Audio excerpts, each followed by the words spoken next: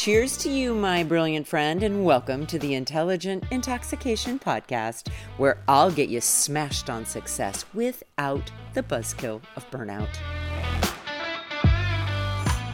Welcome back, everyone. So I'm recording this podcast on December 26th. And so technically, I'm in that very odd week in between.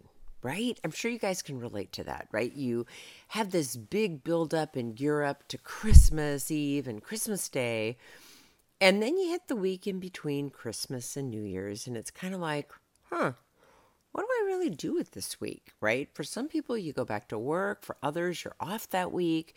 It's just kind of an interesting week, right? So here's what I'd love to talk to you about today. What do you do when you find yourself in between? So again, we're in between Christmas and New Year's. But there are going to be other times in your life when you're in between who you used to be and who you know you really want to grow into.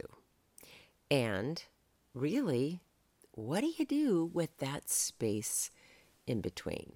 So I thought the best way to tackle this is to ask you, as I always love to do, ask you a few questions. So here are my questions for you as you really contemplate the space in between.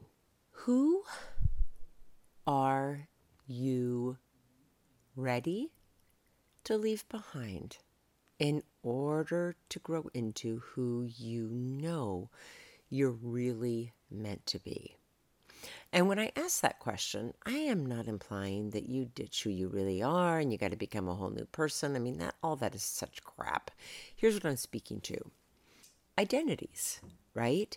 I think we can outgrow identities. So, for example, an identity may be a position you hold at work. It might be a role you've always played in your family. It might be someone you have felt compelled to show up as in your friend group. It could be anything. It's your identity. So are there any identities that you know, my friend, that you have outgrown? And maybe listening to this, you're like, you know what? I have really been in the habit of playing the rescuer. Or I've been in the habit of playing the victim in some of my relationships or in the circumstances in my life. Or I'm going to be honest with you, I've been playing the persecutor, and I like to criticize other people because that feels safe to me and I get to feel a little bit superior. And again, don't do it with judgment, just get curious about it. Which of your identities have you outgrown? Okay? And again, just a reminder, when we're in this space in between, we really have already started the new chapter. We're just kind of, though, easing into it. So here comes my next question for you, my friend. Who do you really want to grow into this year? And I got to tell you, I hate New Year's resolutions. They never work for me. And here's why I think they never worked for me. They're just goals dressed up in a fancy fucking costume. And I don't really get motivated by goals. But what does delight me is the thought of stepping into new experiences. So here's what I'll ask you. What experiences are you craving or desiring for this next year? You know, my husband and I just went out. We went and did a few errands. We went to this new brewery downtown, shared a beer, and we were talking about the fact that our son, who is a senior, is a year from now. He'll be coming home from his first semester in college and will have had this completely new experience, and how exciting all of that is, right? Can't wait for him to experience all of that. Like, I look back and I remember how I felt that first time I got to, whether you went to college or you didn't go to college, it doesn't really matter. But that first time you got to be away from home and really figure out who you were, right?